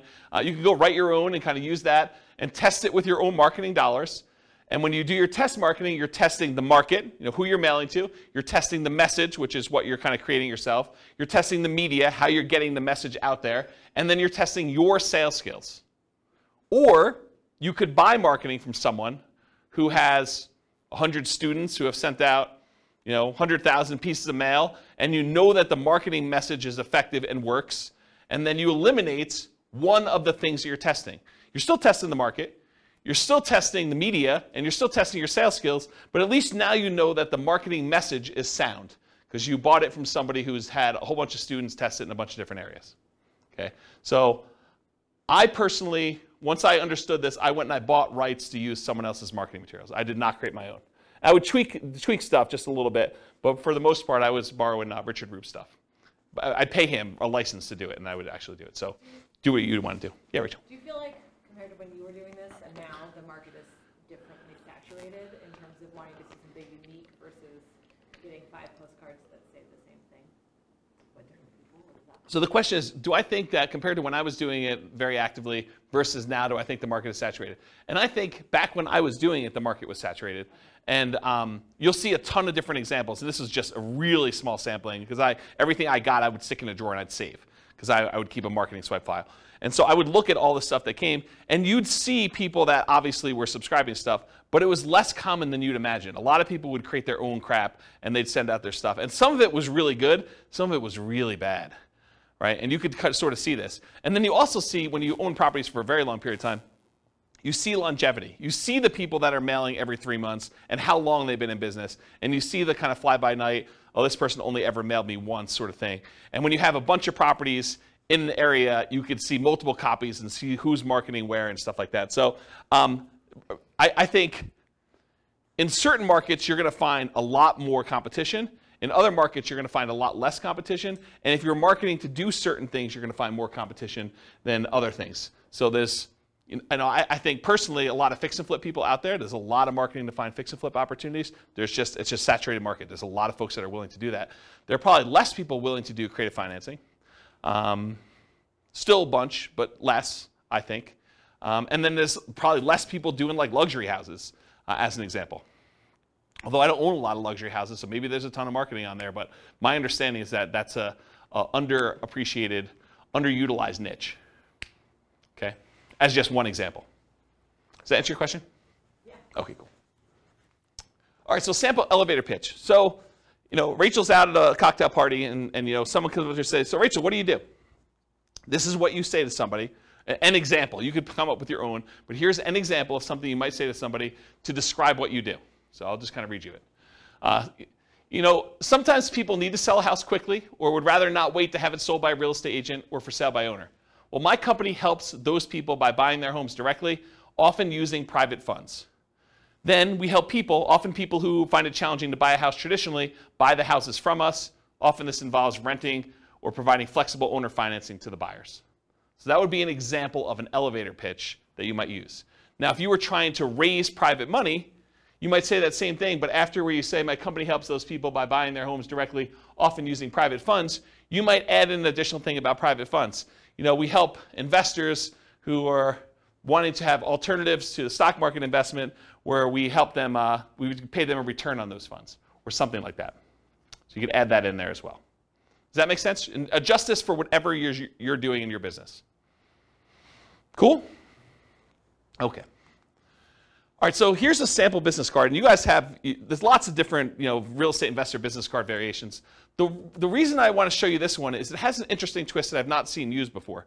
So in the state of Colorado, at least, the raising of private money is technically a licensed activity. You're supposed to have a license in order to borrow, like collect money from someone and give them a note secured by property to do that. So it's technically a licensed activity. And you're not supposed to go out there and actively advertise that you want to pay people a return for their money. That's a no-no. You're not supposed to do that. So the way that I thought about this is I'm supposed to disclose that I'm licensed. So why not use my license disclosure as a kind of sort of backdoor advertisement? So for my business card, the front of the business card looks like a traditional, I buy houses and apartments, private real estate solutions, has my contact information on there, my name, that I'm licensed, professional real estate entrepreneur, has my address, my website, and my email address on there. Nothing surprising about there, and this really kind of grinny photo on there, which people have told me I look a little crazy in that photo, back when I had hair. And then on the back of it, it says, licensing disclosure for private investors looking to earn returns from private real estate notes. So this is my disclosing to them that I have a license and how the license works. And so it says, notice, the company name is a mortgage broker-dealer licensed by Colorado Division of Securities to create notes paying interest secured by a deed of trust on real estate for private individuals seeking those investments. James Orr is a licensed mortgage sales representative for that company. So this was a way to sort of advertise for anyone who is interested in that I am licensed and I do those things. Does that make sense? I've not seen anyone else do that. So I thought it was kind of an interesting way to do it. Any questions on this? I will get a beverage. Okay. And if the creepy photo wasn't enough on the front, it's faint on the back. Yeah, right? It's like my hypnotic stare. Hypnotic stare, creepy hypnotic stare. Okay, so here's some sample bandit signs. And you've seen these, right? We buy houses cash, fast. I buy houses, fast cash. And these are not you don't usually buy the blank corrugated plastic and then handwrite these on here, although you could. You typically have them printed with the handwritten stuff on there. Then we buy houses, we take over payments, says telephone number. Need to sell your house fast, we buy houses, telephone number, any condition, any situation. And then avoid foreclosure. And you'll see some with black. Most of the time they're black and yellow or red and yellow or red and black, things like that. And I just put the McDonald's one out there because I thought it was funny. I think that's probably Photoshopped. It's probably not real. All right, any questions on bandit signs? Examples? Cool. All right, buying for motivated sellers in hot markets. So avoid the obvious seller like the MLS and for sale signs ads when a market's really, really hot, because often you're going to be outbid by owner occupants on those. If you got 20 offers seen on properties, you can kind of knock your head up against the wall if you want to, but I don't know. Probably do better things with your time. Run ads, send direct mail, and do flyers. Target niches like high equity, probate, divorce, absentee owners, burned out landlords, etc. And then be willing to spend 3 times as much in marketing to find these deals. It's a premium you pay for buying in a hot market. Network and seek referrals. Solve problems. So sellers don't give away equity. They don't give you equity. What do? They trade their equity for solutions to problems. They're not giving you $20,000 or $30,000 or $40,000 in equity. They're saying, hey, look, I got this problem. I need a solution. I'm willing to trade you this equity for a solution to that problem. And then be willing, in some cases, to pay full retail with creative terms. That's one way you can deal with hot markets. And we're sort of coming out of a hot market right now. Fed just raised interest rates again today by 0.75. It's a second or third increase. The third? Third increase, yeah. So, they're trying to slow down inflation. They're trying to fight inflation. And one of the ways to do that is adjust interest rates, which slows down the real estate market, and a lot of things are tied to the real estate market. All right, any questions on hot markets? Cool. All right, let's talk a little bit about direct mail. I like direct mail. So what are the pros and cons of doing direct mail? So I'll just kind of share some with you. You have a lot of control when you do direct mail. You do a lot of testing. You control when it goes out, how it goes out, all that stuff. Your coverage and reach, you can have really good coverage. You can have really good reach by going long distance. You do stuff local. You can focus on a lot of different things. There's a lot of flexibility. You can put out a large amount. You can put out a small amount. You can put out a small amount all the time, like every day. You have pretty good impact, especially if you have really good ads. You can change the size of the ad to have really big impact, or you can do postcards and do a lot of them. It has a pretty historic response rate, and with the movement of a lot of companies away from direct mail, there are less people competing with you in your mailbox. You show up alone. Versus someone goes online, you do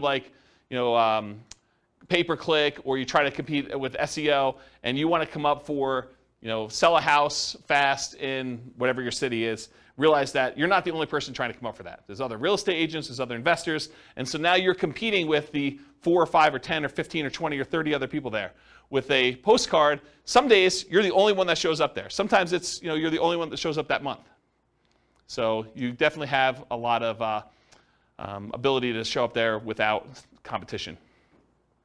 You have selectivity. You can decide who you want to target versus having to hit a lot of waste, a lot of different people there. It's highly scalable. You could decide you want to buy one house every quarter, one house a year, or you could decide you could buy 10 houses a month. Whatever you want to do. It's a very scalable type of thing with direct mail. It's relatively inexpensive to do. It's proven. A lot of people have used it before. And the other thing is privacy. If I want to find out what someone is doing in order to market to find properties, and you're doing stuff online or you're putting an ad in the newspaper, I can go look at that newspaper, I can go look at the online stuff, and I can see what you're doing in your business. And I can try to deconstruct that. I know unless I have a house in that marketplace and you send direct mail to me, it's hard for me to see what you're doing. So there's some privacy way to do it there too. What are some of the downsides? Sometimes there's delays in delivery. You can't always time this perfectly. Sometimes you get poor quality lists. You'll have a bunch of undeliverables or bad names on there. The cost per exposure is relatively high to get your message in front of somebody. There's some possible saturation. And then sometimes the mail gets lost or it's undeliverable. If it looks like an advertisement and you have a disgruntled postal employee, sometimes they'll take your mail and just throw it away, especially if you're doing like every door direct mail where you hit every house in a neighborhood or a certain carrier route. Sometimes the carrier will say, 400 of these, no one's expecting these, I'm just going to throw them away. So you have some loss when you have that. All right, so those are pros and cons. So farm areas, let's talk about mailing lists and stuff like that. I'll show you some examples. So farm areas, geographically, you can decide you're going to market to a specific county or a specific city or a specific MLS area or a specific subdivision or a specific zip code. In my opinion, if you're going to go target a certain area with a mailing list, I think you should try to run some data on that thing and try to find out, hey, what's the typical age of a property or the range of property ages? What's the typical property price range of that list? How many days on market is it typically taking to sell in that area? How big of a discount from list price or premium over list price are people getting in that market? What's the price per square foot there? What are the typical lot sizes? And the reason why I think you want to run this is so that you don't spend a bunch of money on marketing for the first couple times you do it, only to realize you're getting really crazy, crappy leads because they're not what you want. You want to find out what the people you're mailing to, their houses look like from like a data perspective. Your own ones or ones around you, so you can pick geographically. You don't have to do local. You can decide to buy outside another market if you prefer. I was doing a lot of stuff in other markets. So I would do some stuff here, but I finally started doing a lot of marketing to some other cities that I wanted to buy in. Finding deals that fit your criteria based on geographic stuff, and then there are exceptions to every rule, all this stuff. Continuing on with mailing list selection, so you can decide property types. I only want to do detached properties like single-family homes or attached properties, condos and townhomes. I only want to focus on multifamily. I only want to focus on mobile homes or modular homes or manufactured homes. You can pick your price range. You can pick your median price, your average price, your low end, your luxury, whatever you decide you want to focus on from there. You could focus on financing, especially if you're going to try to come in and buy properties subject to or with wrap financing, or if you want owner financing. So you can look at the mortgage balance. You want to do low equity if you want to buy properties with subject to or wrap financing or lease option, something that has a high mortgage balance so you could take it over, and more likely to be able to structure a deal like that than someone who owes something that's very little, like directly subject to.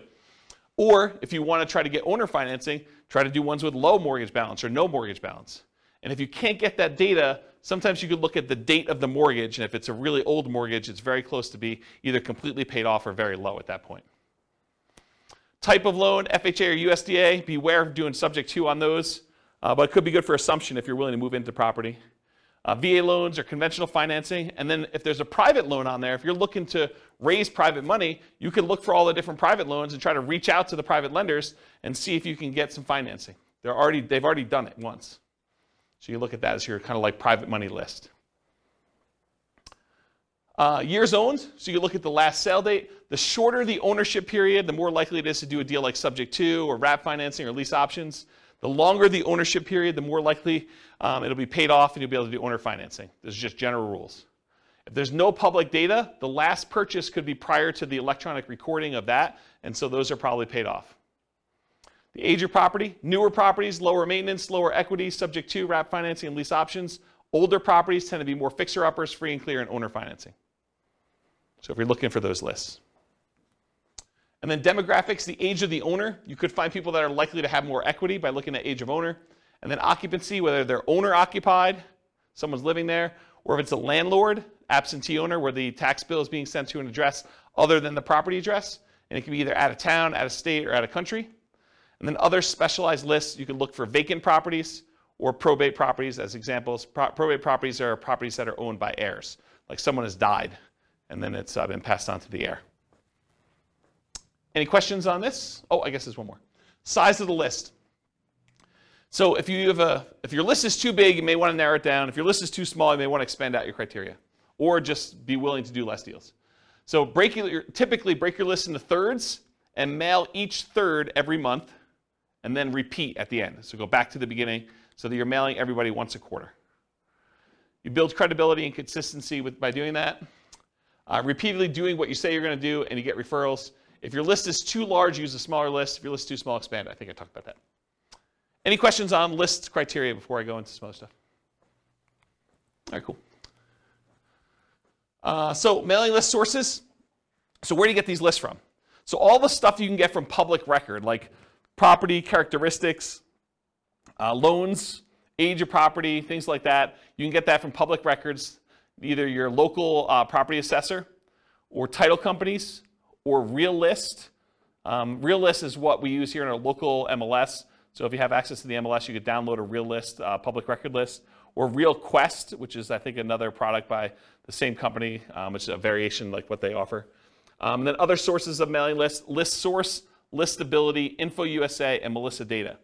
And some companies will specialize in just general characteristics of the property. Some will be able to give you kind of like mail merged lists with other data, like they can combine a property address with other things they know about them, like bankruptcies or foreclosures or income level or things like that, if you want to have things merged together. It'd probably be a whole class on just mailing lists, but that's the idea.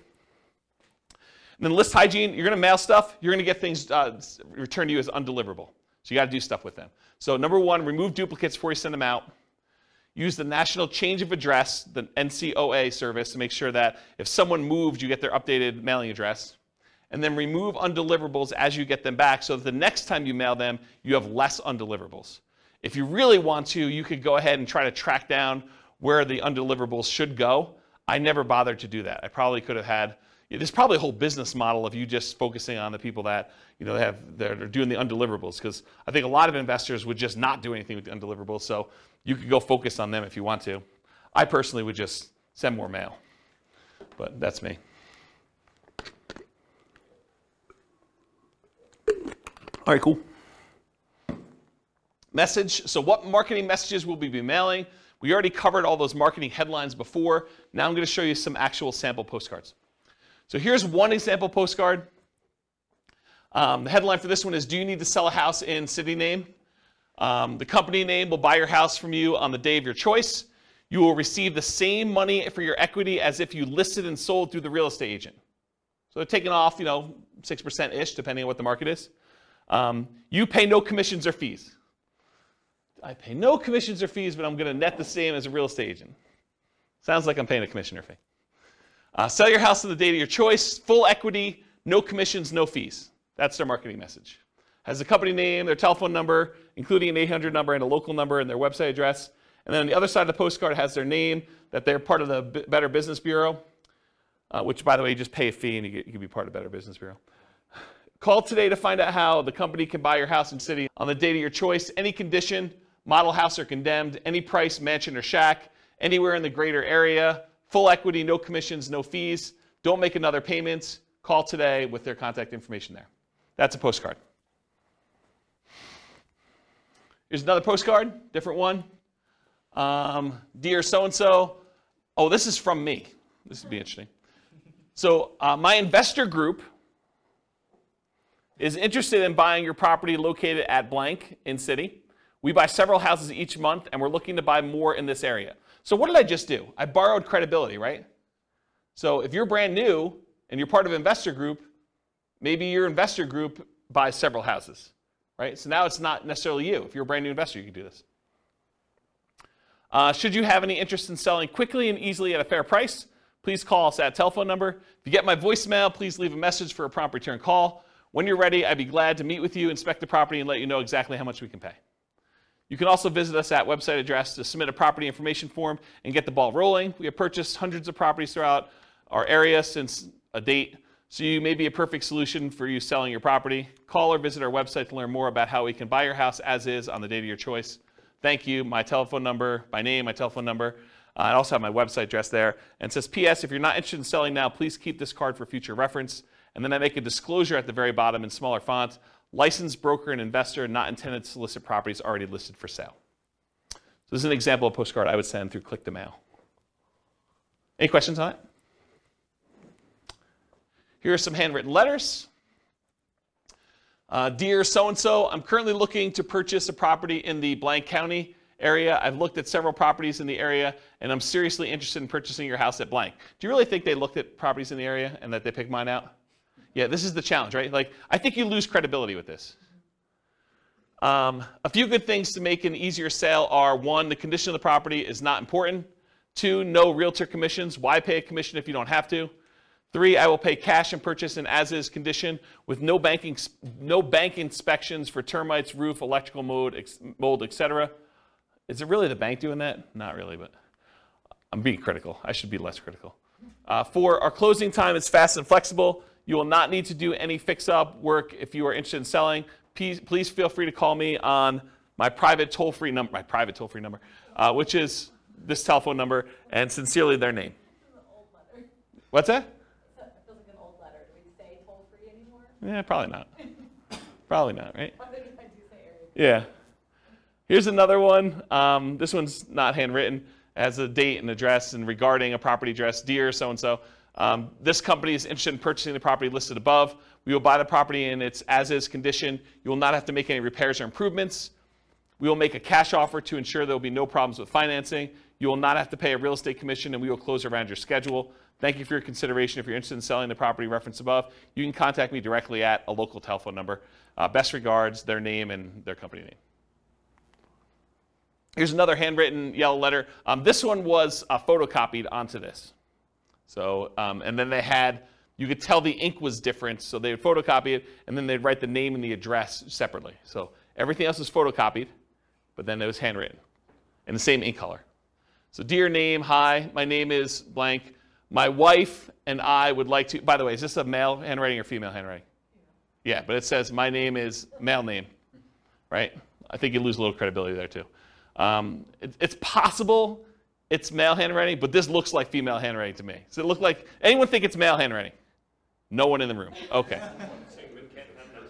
What's that? I was kidding. I said, are you saying men can't have nice handwriting? No, I'm just, maybe, yeah, I guess that's probably inappropriate. Okay, I take it back. What's that? But do you think it also, people would lose, I think, I've thought about saying my husband and I, but I think as a female I would lose credibility in a lot. Oh, I don't know about that. And I probably shouldn't touch that one. I don't know. I mean, the world's unfair. It's unfortunate, but maybe. Yeah. Yeah. Please call us at telephone number. They give multiple numbers. They also include their fax number and their email address. Please call. Thanks. And they've got his initials on there. This is a big national chain. This is a version of their letter. It's got the address, dear, certain names. Records indicate that you are, oh, this is actually a really instructive letter. You should really read this one. Records indicate that you're the owner of the property at blank. Are you interested in a cash offer for that property? Our business is buying and selling houses and multiple house packages. We rehab and resell houses, and we sell property to other investors. So they're telling you they buy houses, but they also say, hey, look, if you got more than one, we'll buy all of them, right? They're telling we'll do the package. We rehab and resell them. They're telling you what they're doing, and then we sell them to other investors. Well, that's pretty interesting. We only buy houses at a discount. They're disclosing that up front too, right? But when we buy them, we pay cash. We pay most normal closing costs. We take the house as is. You don't need to do any repairs. And we can close quickly if you want us to. If you're interested in selling and would like a quick cash offer on the house at blank, please call 800 number 7 appointment to see your home. We maintain a very high professional standard. We maintain very high professional standards in the conduct of our business. We believe in making a positive contribution to our community. Please call toll-free number. If you're interested in selling your home, or if you have any questions, thank you for your time to review my letter. Sincerely, their name. P.S. We pay cash and most normal closing costs for properties, and we could pay quickly if you want us to. Are you interested in selling your property at blank? Please call this number. So the P.S., which is the second most read part of the letter, is just another offer. It's basically repeating the offer. That's pretty instructive too. PPS, which I guess is the second P.S. in the letter, not ready to sell today, then please keep this letter with your important real estate documents and call us when you're ready. Interesting, right? I thought that one of the things I liked about this one is they're telling you we're looking for a discount. So are they going to get a higher volume of calls or more qualified calls? More qualified, right? Yeah. I bet they paid a lot to have that drawn up too. Yeah, like tested it and professional copywriter sort of thing. Yeah, and this is what's great. Like once you get a copy or a couple copies of these, you can modify it to your own stuff, right? Like don't copy it verbatim, but massage. Kind of use this as a guide and then write your own. Here's another couple postcard samples. Rachel buys houses in city. Unwanted estate, foreclosure, divorce, other bills piling up, had enough landlording, need to get out of town. Need to get out of town. Any condition, any location, any situation, close in 10 days. Call Rachel at her telephone number here. Problems don't just solve themselves. Call Rachel for a free consultative session. It's not as important why you need the cash as it is that Rachel can get you the cash and reduce your stress in as little as 10 days. And then Rachel buys houses, has their address, any condition, any location, any situation, close in 10 days. Call Rachel at her telephone number. That's another example of a postcard. Here's a couple other handwritten ones. Can you tell this one's like computer generated on the left? Yeah, right? So, dear name, I would like to purchase your property. It's designed to be handwritten-ish. I would like to purchase your property located in city. I'm eager to purchase property in this type of neighborhood and was curious about your house located at blank. Are you interested in selling? Because I'm ready to purchase your property with cash quickly, and you don't need to be concerned with any repairs or inspections, plumbing, roof, termites, etc. I enjoy fixing these things myself. Please understand that I'm not a real estate broker, so we can avoid commissions. Also, I'm prepared to pay all closing costs. So if you're interested in a simple all-cash deal, please call me now at telephone number. Sincerely, their name. And then here's another one. This is actually me. Although it's my partner with the letter.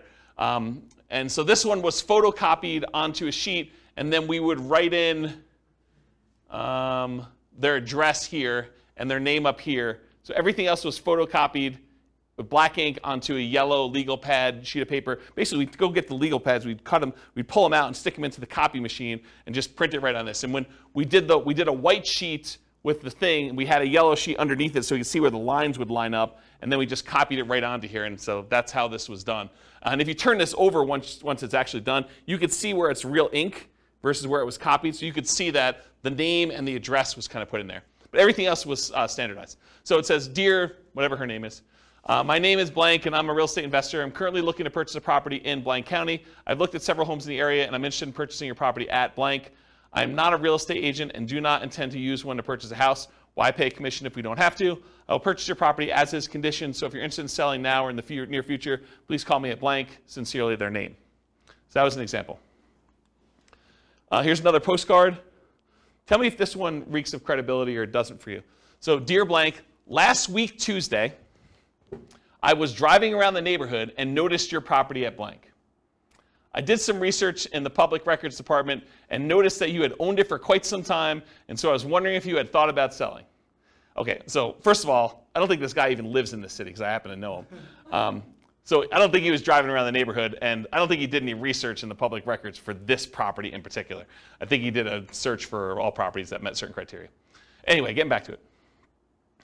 I'm interested in purchasing 2 investment properties in the area. I want to try and talk to you personally, but was not able to find your phone number. When I buy your properties, there are no fees or commissions. In fact, I'm willing to pay all of your closing costs. That would mean thousands of dollars in savings to you. Additionally, if there are tenants, I could buy it when they're with them there, so you won't have to worry about you having them move out. I did not want to miss your call, so I took the time to record a message. I didn't want to miss your call. So I took the time to record a message about my offer to buy your property. Please call this toll-free number with an extension. You can call 24 hours a day, 7 days a week. Look forward to hearing from you soon. What do you think? Do you like the other ones better? This is the front. Urgent notice. Please just turn this card over for my very important message about your property at blank. All right, here's another one. Oh, this is me. Let's see if I can critique myself. All right, my company's interested in buying your property at blank in city. As a professional house buyer, I look to buy several houses each month, especially in this area, and since we use a long-term approach, we can usually offer you top dollar and close whenever you want. There's no need for you to fix up the house, put it on the market, pay any fees or commissions when I buy your house. If you have any interest in selling now or in the future, please call me direct at blank. You can also learn more about how we can buy your house quickly and easily by listening to a 24-hour recorded message at blank or visiting a website address. Even though I'm a licensed real estate agent, my only reason for writing you is to buy your house, not list it. When you're ready, I'll be glad to meet with you, inspect the property, and let you know exactly how much we can pay. It's got my name and contact information on the bottom. You have that last part, you have to disclose your real estate agent. You should. Yeah. You should. If you're not one, you don't have to disclose it. That's true. Yeah. That's true. Yeah. Another one you probably have heard of before. So this one says, we buy houses, problem, rent houses, repair problems, inheritances, vacant houses. And then the other side, the no problem way to sell your house. We pay cash. We can close fast. Foreclosure solutions, any condition, any location. Inheritances, vacant houses, rent houses. The company name will buy your house now just the way it is. Call toll-free number and has the address and everything on there. I just want to show you what an envelope looked like. It's just handwritten like that. Here's an example of one that goes into like the, what do you call this, money mailer, like the ones you have like the 500 coupons. This is just an example of one doing We Buy Houses. So wanting to sell now, facing foreclosure, one more, owe more than it's worth, bad tenants, major repairs, divorce, relocating. It's okay, We Buy House, any condition. It has a telephone number and some stuff on there. Another postcards, We Buy Houses cash, getting cash offer, close quickly. Any area, any price, any condition, call now. Has a website address, download your free special report, the 5 easiest ways to stop foreclosure in under 48 hours or less. So who is this person targeting? Someone who's in foreclosure, right? Could it really be this easy to stop foreclosure at absolutely little or no cost and in less than 48 hours? Getting your life right back on track with one small decision. Facing foreclosure, bankruptcy, late on payments, rising interest or balloon mortgage, recently laid off, we can help. Free report reveals all the details. Discover how to sell your house fast in a few short days, avoid foreclosure, take care of your mortgage payments, never pay a commission to get your house sold. Download it for free now at the address. I think there's a couple more. If you're considering selling, we would like to make a cash offer, selling blank, the address. We'd like to make cash offer as is now. Upon contacting us, we provide you with the best possible offer promptly. Your offer will include verification from a financial institution certifying our ability to purchase your property with cash. We can close within 72 hours or at your earliest convenience. So there you go, there's 72 hours. Over the past 10 years, we have bought houses from thousands of people in an honest and professional manner. If you'd like to sell this one, that you sell this or any other property you own, please contact us at telephone number or visit us at a website address. There are contact information there. And apparently they're operating in a whole bunch of cities because they listed them all at the bottom. Here's another one. This is more like a form. Fill this out. Dear homeowner, which is very generic. We are investors who buy and sell houses in city area. Through public record, we are aware of a property you own here in blank county. If you're interested in selling your home here, please contact their names, a telephone number, or if you prefer, you can fill out the bottom portion of this letter and mail it to us at the address above. We guarantee you an offer and we will be in contact with you as soon as we receive the information listed at the bottom. We are looking forward to doing business with you and hope to hear from you soon. And it's basically, yeah, I want to sell my property. I'm asking blank. It's occupied or it's vacant. Beds, baths, square footage, pool, lot size. Why are you selling? Does property need repairs? Is there a mortgage? Are payments current? And then your contact information. And then it says we'll inspect the property from the exterior and call you shortly with an offer. Interesting approach. Slightly different one. Do you want to sell your blank property? And they highlighted it. I buy houses, land, commercial property, and mortgages in the city name and surrounding areas. I will buy property in any condition. I could pay cash, which is bolded. If you prefer to have an investment with a high rate of return and tax advantages, we will make payments. Wow, that's interesting. Should you not live in the blank area, everything can be handled through the mail, no need to return. My attorney will prepare the agreements and overnight them to you for you to approve. Call telephone number today. P.S. Please file for future reference if not interested at this time. Interesting one, huh? All right, so those are the examples for that. So media for doing direct mail, it could be postcards, could be letters, could be offers or contracts. I don't really have a lot of time to go into detail, but I did do a test where I sent unsolicited, just actual contracts, full-on offers, signed by me to buy properties based on a formula based on the assessed value. So I know what the assessed value in the MLS and the public record data was. I had a formula where I knew approximately what those typically are, and I made an offer based on that assessed value straight up. So they could have literally returned it signed. No one actually took me up on the offer. A bunch of people called back. I don't think we ended up closing it, but it was a relatively small test. I just kept doing postcards. It was a lot easier. Why? Do you think people thought it was like fraud or something? I think there's probably some of that. And so the question was, did people think it was fraud? I think probably some people thought it was a little fraudulent. I think also, people are confused by contracts. It was like a 4-page offer. And they're like, what is this? What am I doing here?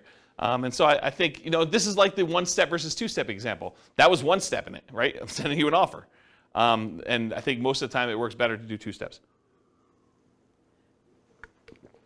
Just warm them up to the idea. Yeah, and then answer questions, build rapport, answer questions that they have, kind of talk to about stuff. Excuse me. Postcards, letters, offers, contracts, free recorded information lines, websites, lead forms, and special reports. So those are the types of media we could use in order to get in touch with stuff. What name do you use on your marketing? You can use your personal name. For example, I can use James Orr. You could use the name of your acquisition manager. So for a while, I had a person who was doing acquisitions for us, and we put their name on there. A pseudonym like Jimmy Orr or Jim Orr. If anyone calls me Jimmy or Jim, I know you don't know me, right? Because that's not my name. My name is James. So you could put this on there, though, so when someone calls on the phone, they're like, hey, is Jimmy there? I know it's from certain marketing. So you could do something like that. So whatever you want to do. Business name, you can put your business name on there. You could borrow credibility. I forget what I was talking about there. I don't know. And if you're a real estate agent, you should disclose that on your marketing. Phone number, so you can put your phone number, your mobile, your office number, a 24-hour recorded information line, a 24-hour voicemail, an answering service, a live answering service, your staff, either your acquisition manager or your admin person. Other considerations, should you use a local number or long distance number? Should you put a toll-free number on there? Should you use an extension or not an extension? Should you include a fax number or not? All the considerations to kind of think about for this. For the website and email address on there, so if you can go get a custom domain name, for example, I think for a while we were using wecanbuyquick.com. I think I own it, but I don't think it's up because I'm sort of not acquiring properties right now. But We Could Buy Quick, I think, was ours. That's an example of a custom domain name. You could do shared versions of that where if you have a domain name that's good, like WeBuyHomes.com, you might have like WeBuyHomes.com/Colorado/Denver as an example. Ooh, anything crazy? Storm? Oh, storm's coming. Well, that supersedes silent mode. Specific subpage, so example, you could have it, like my name, jamesorr.com/sellyourhome or sellyourhome.php, like whatever page you have as a subhome for that stuff on there. And then if you do 2-step marketing, you can have them go to a lead form that sends a special report, or have them go directly to the special report just shown on there, or you can have them go and see your testimonials and credibility packet online as well. So those are just options for that. And then email address, do you use a free email like jamesorr@gmail.com, or do you use like a custom one like james@wecoulddbuyquick.com, which doesn't go anywhere, so please don't email me at that one. You can set up an autoresponder so that if people acquire stuff, they can do that. Or there's certain services where you can email an email address, and that subscribes you to an email list, or it can go directly to you, as some examples. What return address to use? Should it be business or personal? Just make sure it matches your thing. If you're saying my wife and I buy houses, you don't want to have like your business address and have it be a business name on there and stuff like that. I would not recommend doing your home address. You might get people actually coming and driving by, especially if they're upset for whatever reason. You can use P.O. Box, local business address, out-of-state address, like a mailing service return address. Sometimes that happens too, like if we're hiring a mailing company, which we've done in the past to do that. Mailing frequency. Sorry, I'm a little over, guys. Hopefully you don't mind. Moving parade. You need to be in front of them when they think about selling. So repeated hits. 80% of sales requires 5 follow-up phone calls after the meeting. That's according to the Marketing Donut. And at any given time, only 3% of your market is actively buying, or in this case, selling. 56% are not ready. 40% are poised to begin. And that's from Vorsight. And then 63% of people requesting information on your company today will not purchase for at least 3 months. And 20% will take more than 12 months to buy, and that's from Marketing Donut as well. So you got to keep in front of people over time, and only a small percentage of people are like ready to go right now. If you email them or you mail them again 3 months later, you have another percentage of people that are kind of doing that. And then certain ones will take a little bit of time to actually make a decision, so those come back around. You build this up over time, and you have a much better, more stable lead flow after a while. Then mailing services, you could use local print and mailing houses, or the U.S. Postal Service has a company that they do for doing direct mail services called click2mail.com. It's click the number 2 and then mail.com for doing that. That's it. Any questions? Was that helpful? Was that like good overview of how to market, find off-market deals? A lot of detail? Good stuff for you? Any questions? If you guys want to, are you going to do stuff? Like, what do you need help with? What questions you got? None? Overwhelmed? Only kind of related, but so when you're talking like to the MLS or different things, is there a way, you talked about different things to look for if you're looking for a certain number of bedrooms, that's obvious, but is there a way to search for like unfinished basement? I feel like I never see that. In the MLS you can, but not in assessor data. Well, I wonder if assessor data has that field. We're getting so much better at that. I bet you there is some fields for that. Okay. But you'd have to look it up. You'd have to go pull down the data, because a lot of times these have like 155 fields, right? Like there's first name, last name, property address, mailing address, city, state, zip code, square footage, assessed value. Like they have a whole bunch of fields for all that stuff, and one of them may be that. And it probably depends on your local MLS for those that are listening to the recording. But I have not looked for that one. Yeah, I know it's in the MLS. So I don't know if it's in public record data or not. Yeah, I'd have to look at that. The public record has a bunch of data points, though. They have a whole bunch. Yeah, you're looking for like opportunities to do like fix up a basement or something. Yeah, I think that's. Yeah, like we were talking last week, I'd asked you, I think, about, I forget which one it was, nomading, fix and flip to nomad, Yeah. or whatever. And we were just talking about ways to buy houses where we still get conventional financing because it's totally run down. Yep. We can't, but if it's a house that has an unfinished basement, you can get good financing and then potentially add beds and baths. Yeah. Get some value. Yeah, that's a good way to do it. Yeah. Yeah, that's a good idea. That's probably a good strategy to do for like that fixer-upper nomad version. Yeah. Cool. Any other questions? Sorry for going late. I appreciate you guys coming. Thank you all. I will see you all next week. Bye-bye for now. With home prices up, mortgage interest rates up, and rents up, but not quite enough to counteract the higher prices and interest rates, cash flow on rental properties in Hampton is harder than ever. Book a call with the Real Estate Financial Planner to apply our proprietary 88 strategies to improve cash flow on your rentals. See the show notes for a link to schedule your call and improve your cash flow today. If you're a real estate agent, lender, or professional in Hampton that wants to help our real estate investor listeners, consider reaching out to learn about collaboration opportunities with this podcast. We'd love to add more value to our listeners by having you assist our investors buy, sell, and finance their real estate investments. See the show notes to schedule a call to discuss collaboration opportunities.